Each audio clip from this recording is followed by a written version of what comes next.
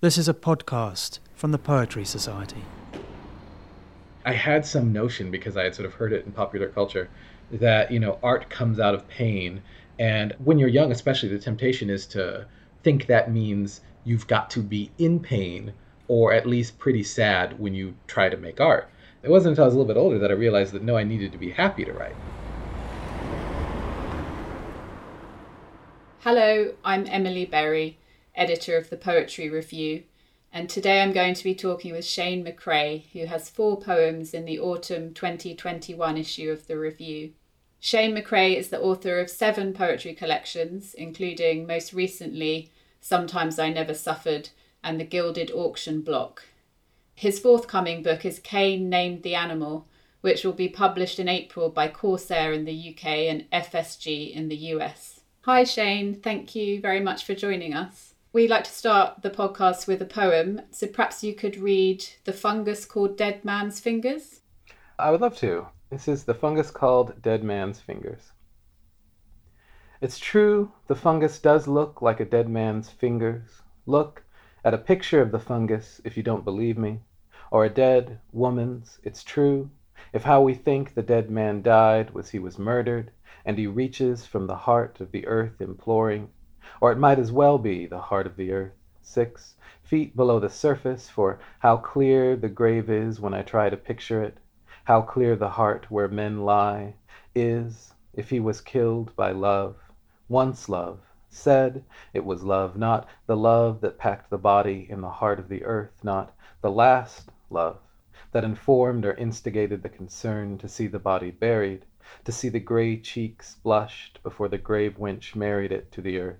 Not the love at the beginning of the chain of undoing being, love waving at itself and us, of the chain of not revivifying but of gesturing toward life, a burying love, but a love that hides in the crowd at the funeral, its face small, like the face of a boy, cross-armed, sitting in a plastic chair in the hall outside the murmuring door, with the boy who punched him, small, but powerfully alone now.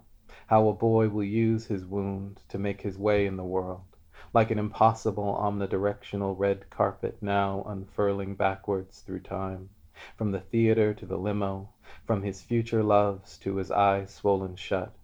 If we imagine it was love that killed the dead man, said it was love, whose fingers reach from the heart of the earth toward you, the dead man is a woman and you know her.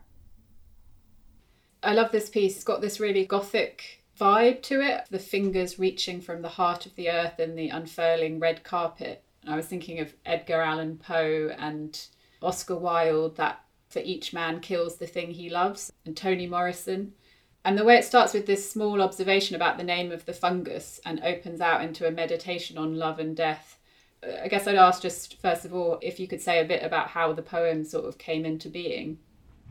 I like Toni Morrison especially. I have to admit, I was I know I was thinking of Keats's This Living Hand, which I tend to be thinking of a lot when I'm writing poems. There's a lot of references to it. I don't remember exactly what I was doing, but in some context or other, I just heard about the fungus. I'm sure I saw something about it online. I went to look it up. I discovered that it looked sort of horrifically like a human being's fingers, and that just got me writing.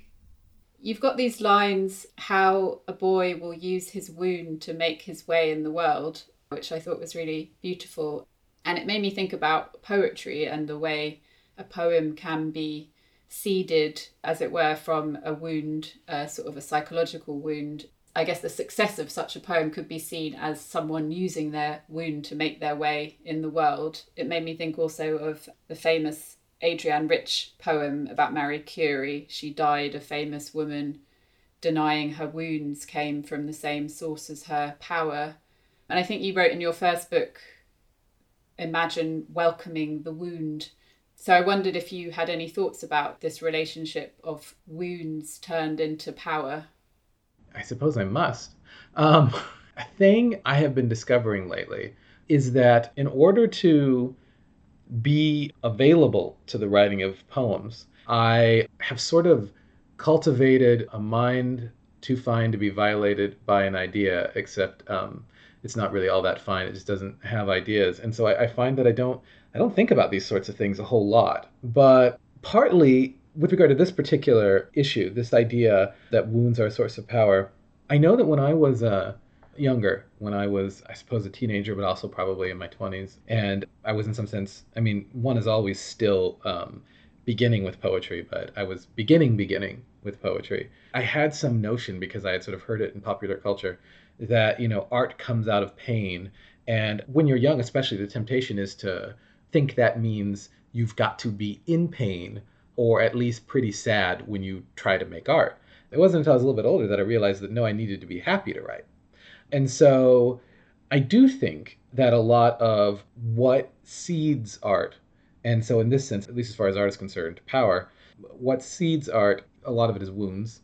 But you have to have this very strange relationship with your woundedness, I think, in order to make art.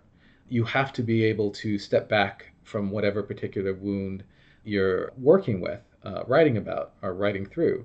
In order to make the art, you have to sort of view it objectively, in a sense, or as objectively as you possibly can, which means that you have to essentially find a position from which, even if you're writing about something that was at the time very painful for you, you are nonetheless feeling the joy of making, which is a very strange position to be in.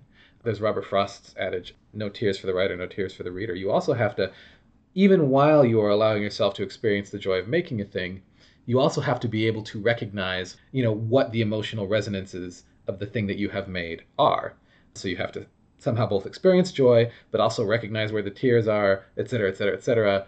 You essentially have to figure out how to be very, very clinical about all this stuff. I do think wounds are very often sources of power, including, as we've been talking about, the power to make things. But I also think it is very difficult to utilize one's power in the midst of one's feeling of woundedness.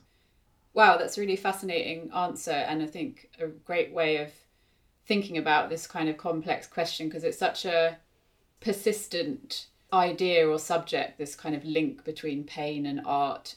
Since you sort of talked a bit about changing feelings about the whole thing from being younger to older, I'd be interested to ask how you began to write poetry. I read a piece in which you talked about first encountering Sylvia Plath and how that catalysed something for you. I love hearing about the sort of foundational moments for writers. I know it's a question we get asked a lot, but I think it's always interesting to hear what they were.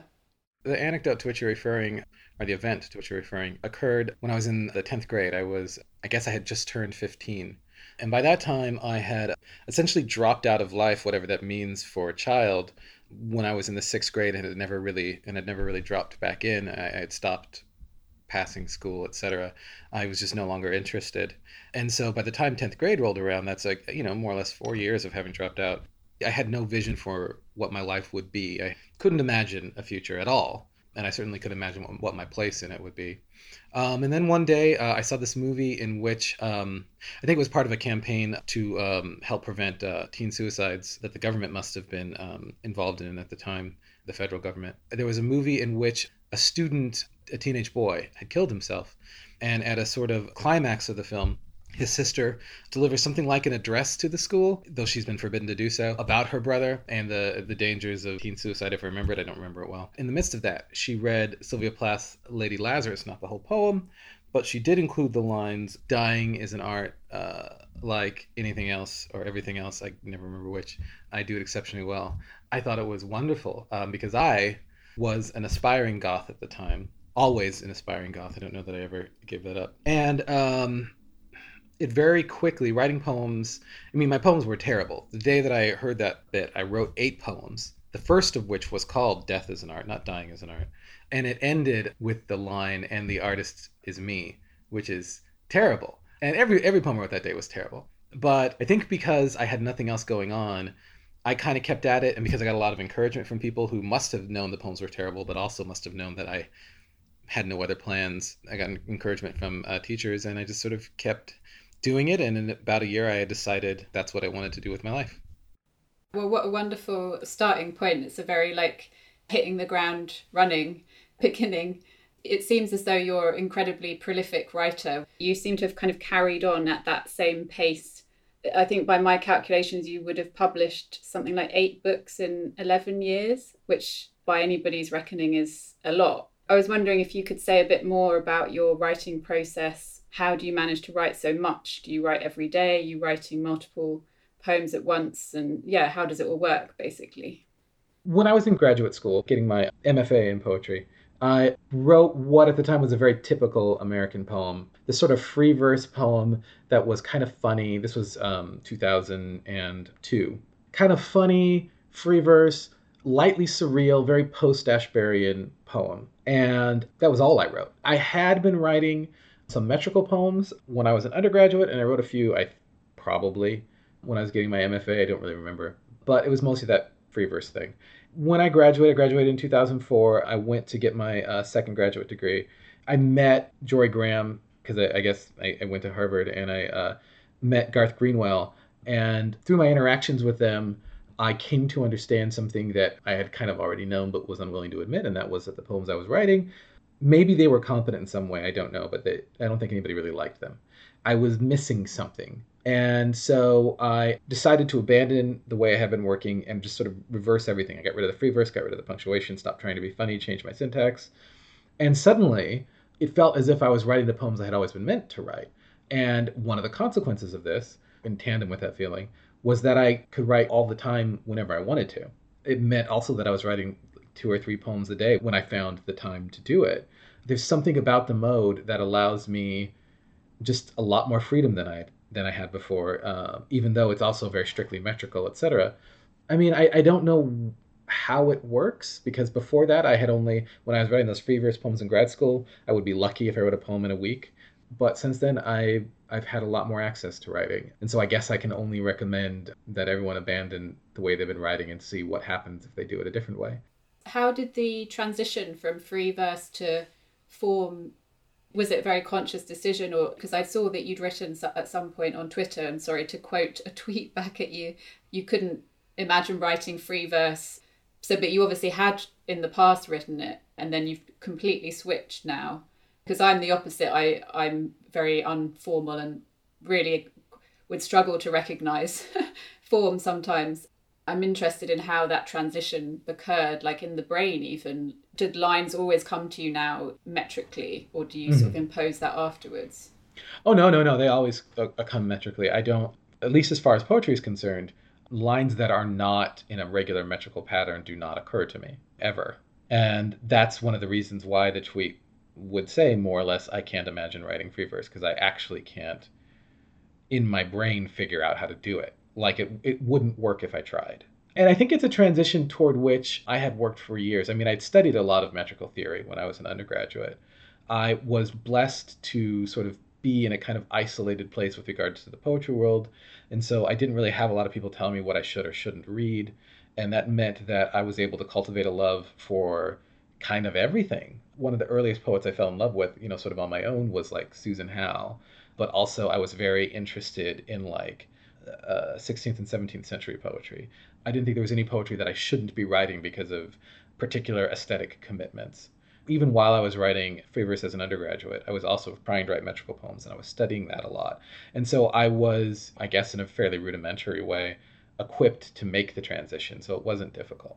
It's funny because I guess I would say that the form in your poems isn't, maybe it's not kind of overt. So it's not like you sit down and you're very clearly aware straight away that you're reading a sonnet or what have you, which is maybe a good moment actually to ask you to read Explaining My Appearance in Certain Pictures.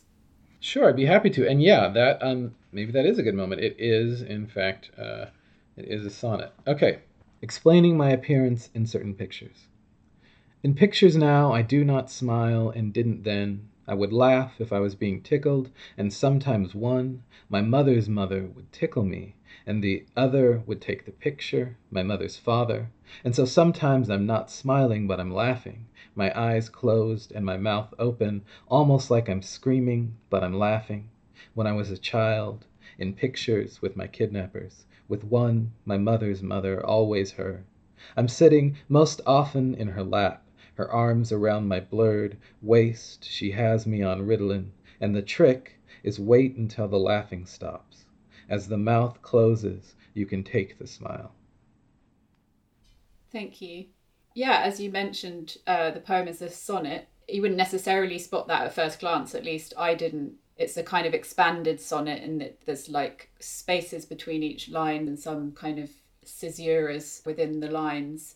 But it struck me that the form kind of illuminates the content in some ways, in that the containedness of a sonnet in some senses maybe makes one think of the photograph that you're describing, which is sort of a square contained space.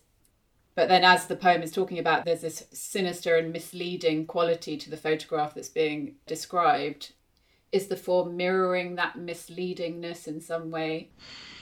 The idea that it's not obviously a sonnet, in some ways, I suppose, is on purpose. I love formal poetry, but I didn't want to write a kind of poetry that was sort of, in that regard, off-putting to an initial reader. People tend to make their minds up about what they're looking at, and that can affect how they read it.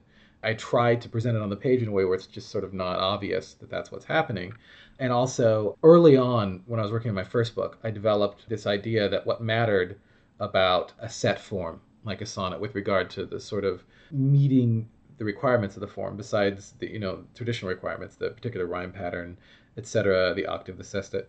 For me, what mattered was also, if a sonnet is a 14-line poem in iambic pentameter, in the sort of very basic definition, because obviously there are other versions of it, that means, iambic pentameter, 5 stresses per line, 14 lines, 70 stresses per poem. The base of the poems is basically always iambic. As long as by the time I get to the end, I've gone through 14 lines and have added up to 70 stresses, some lines can be shorter than others. So that if you look at this poem, the last line is long on the page because some lines before it were shorter. But if you count the stresses in the iambic pattern, it adds up to 70 stresses over the course of the poem. That allowed me, when I first developed that idea, a little bit more freedom to do things with my lines while still satisfying my definition of a metrical poem. But as far as the form having to do with the content, I think about this a lot, but probably in a sort of broad way. I would like to think I would be sensitive enough, but who knows? I would like to think, however, that I would be sensitive enough to be aware if the form and content were clashing. And because I've written so many sonnets, it is inevitable that when I write one, my thinking about how the form works informs what I say. And I think you're right. A sonnet is a good space in which to have a subject that is sort of, in some sense, maybe deceptively closed, or that there's some hiding going on. I think the sonnet is a good form for that. I think that the form and the subject are working together. At least I hope they are. In terms of writing a sonnet, I'm just thinking that sometimes a sonnet can sneakily emerge in terms of you're writing a poem and you don't actually realise you've written a sonnet, and then you see that you have. Does that happen to you, or are you always like, I'm writing a sonnet from the word go? I'm not writing it from the word go, but I would also say that it would be impossible for me to write one and then realize I've written one. Because, I'm having to count stresses, I'm working with a rhyme pattern, I'm figuring out how the parts are fitting together. So it's difficult to think about a poem in that way and sort of be surprised by it ending up being X form or Y form. That said, plenty of times I've had poems sort of dictate what kind of form they're going to be in. I have had an inclination toward writing sonnets for a long time, possibly since I was an undergraduate, again, broadly speaking, just because that was sort of when I discovered that they're kind of an apprentice form, at least historically they have been. And because I think of myself, and have for years, as, if I'm lucky, at best an apprentice at poetry, I find it presumptuous to aspire to more difficult forms. And also I enjoy writing them. And so I do kind of assume that I'm probably going to write one, when I sit down to write a poem. But at the same time, I want to write other things. Every other poem of the 4 is in a different form, of the 4 in the journal, that is, or in the issue. But I do enjoy writing sonnets. I'd read somewhere that you had said that you're not as interested in your autobiographical work. And I suppose the poem that you've just read and the second in the issue, Far Past the End, as I understand it, might fall into that category. I suppose I wondered what it is that feels different about writing autobiographically than otherwise. I guess when a poem is responding to an event that then needs to be talked about, there's something disheartening sometimes with having things always conflated to one's biography, if it's anything to do with that, or just a different experience of writing them that is less enjoyable. Or No, that does happen. It bums me out a lot. I've had poems that I've submitted to journals that, come back with critiques about the sort of autobiographical source that the person assumes they must have, and these are poems that are completely made up. And that always sort of bums me out. But the sort of assumption, at least in the US, I think still is that one is writing about oneself. I mean, I find myself specifically not interesting. I was going to say I don't find myself very interesting, but I mean, I live with myself all the time. It's the worst. I don't want to write about myself all the time, although, of course, I do sometimes, plenty of times, write about myself, and I have written a memoir. But that's because the material is to hand. But when you're writing about either something you're making up or a person or event from history, your imagination has more room to play, I think. At least for me. That may not be the case for everyone, but for me it does. Early on, at least, it was sort of a test, because my second book is mostly about other people. It was a test to figure out if that was a thing I could even do. Because at least, again, in the US, one is so acclimated to this idea that you write from experience, etc. If I'm trying to write from an experience that is definitely not mine, at least at the beginning, it was frightening. I didn't know if I could do it. And I discovered, I don't know if I'm any good at it, because it's my own writing, so who knows. But I do enjoy it more. And I do find my imagination stretching more when I'm writing about other people. So it just feels generally more interesting. When I was writing the memoir, which is tentatively scheduled to be published early next year, Penguin is publishing it in the US, Canongate is publishing it in the UK. And even though it was about me, I did find that my imagination could stretch a bit because I was writing prose, which is something I've always been terrified to do. And so it meant that I was doing things differently. Had you written much prose previously, or was it a kind of a relatively new venture? I've written plenty of short things, and I've done some reviews, etc., when I've been asked, but it has always been something I haven't enjoyed doing very much. I did like writing the memoir, but I find prose intimidating. I know I don't know anything about it. I like reading it a good deal, but it's something with regard to the making of which, I feel even more amateurish than I do with regard to the making of poems. It's quite sort of refreshing the way you talk about being an apprentice or not feeling like you're there yet, as it were, when you've obviously got so many books behind you already.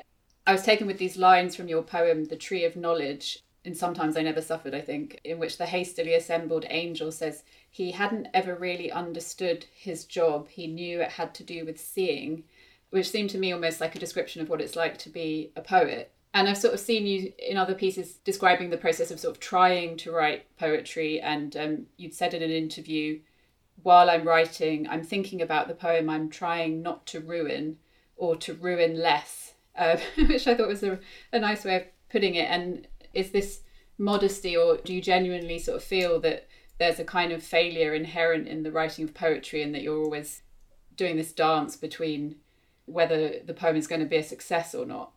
I don't think that the writing of poetry necessarily requires, I don't think failure is an inherent part of it. For me, probably, yes, I think it is. But there are definitely, I would say that there are perfect poems. I would say that there's a maybe surprising number of perfect poems. If you think about somebody like George Herbert, he wrote a lot of perfect poems. It can be done.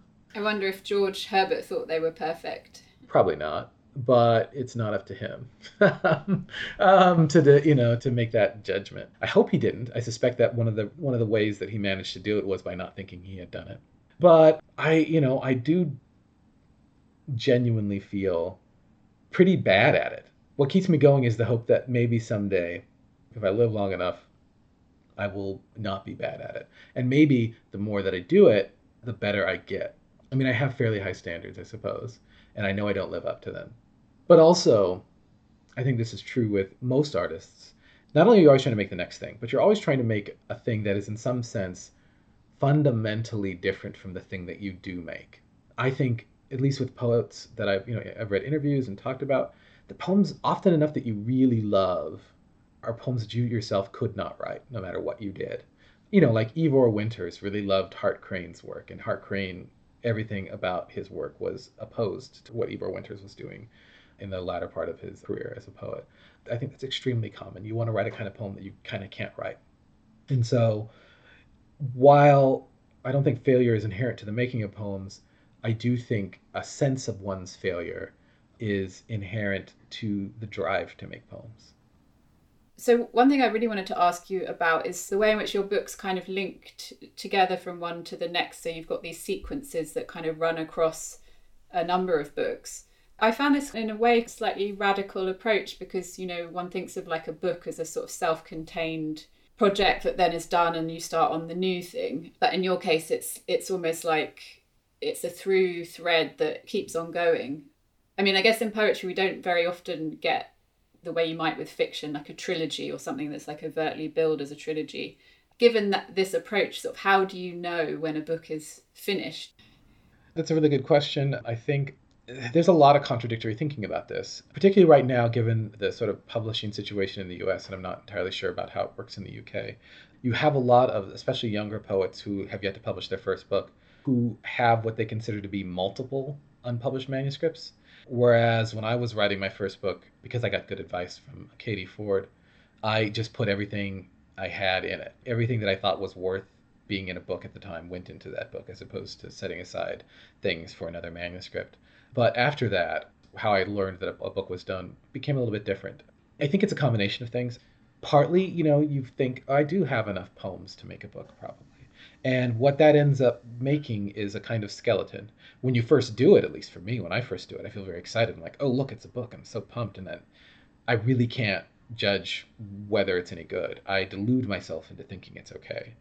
What that really is the very, very first stage. And the thing that you're going to end up with is going to be really different from what you got at that very first stage where you're like, I have enough poems for a book. You have enough poems for a book. You put them together in a way that kind of makes sense. But then over the course of the next months, year, you are going to take things out and put things in and keep making it stronger and stronger. One hopes one is making it stronger until you get to a point where you kind of can't fiddle with it anymore. If you're fortunate, your editor, your publisher says, okay, you can't make any more changes. Or, it's when the book has been accepted, if it's a little earlier. From that point, you eventually will start working on the next book, I assume. But it has to do with a first gesture of self-delusion. That is, I have enough poems for a book. And then a sort of productive panic because you have generated this thing that you call a book. You've probably sent it to somebody. If you are very fortunate, again, maybe a publisher has taken it, and then you gaze with terror upon this thing that you've made that is really just a skeleton as opposed to a book that anybody would want to read, and you have all this panic-fueled energy, panic-fueled desperation, where you have to put better poems in it and make the thing better. And that tends to be how it works for me. And so I kind of need the approval of somebody. I need someone to say, this is okay, before I realize I've got a frame upon which to build. So that's how it works for me. I don't know how it works for other people. I think if you have a more project-oriented way of thinking, and some of my books have been fairly project-oriented, it might be easier to tell when a book is done. Productive panic, yeah, that's a good way of looking at it. Before we close, maybe one of either of the two you haven't read, if there's one you prefer to read than the other, would be good to end on. I talked a little bit earlier about how, every poem in this, of the four in the issue, were in a different form. This one, in case anybody wants to know, 3 stanzas rhyming X, A, X, A, so that the first and third lines don't rhyme. The first 3 lines of each stanza is iambic pentameter. The 4th line is trimeter. The other thing, which may or may not be interesting, is all the rhymes are extra syllable rhymes, so that the rhyme is on the first stress of a word, and then there's another syllable after that. Anyway, this is the dead Negro in the Modernist Long Poem.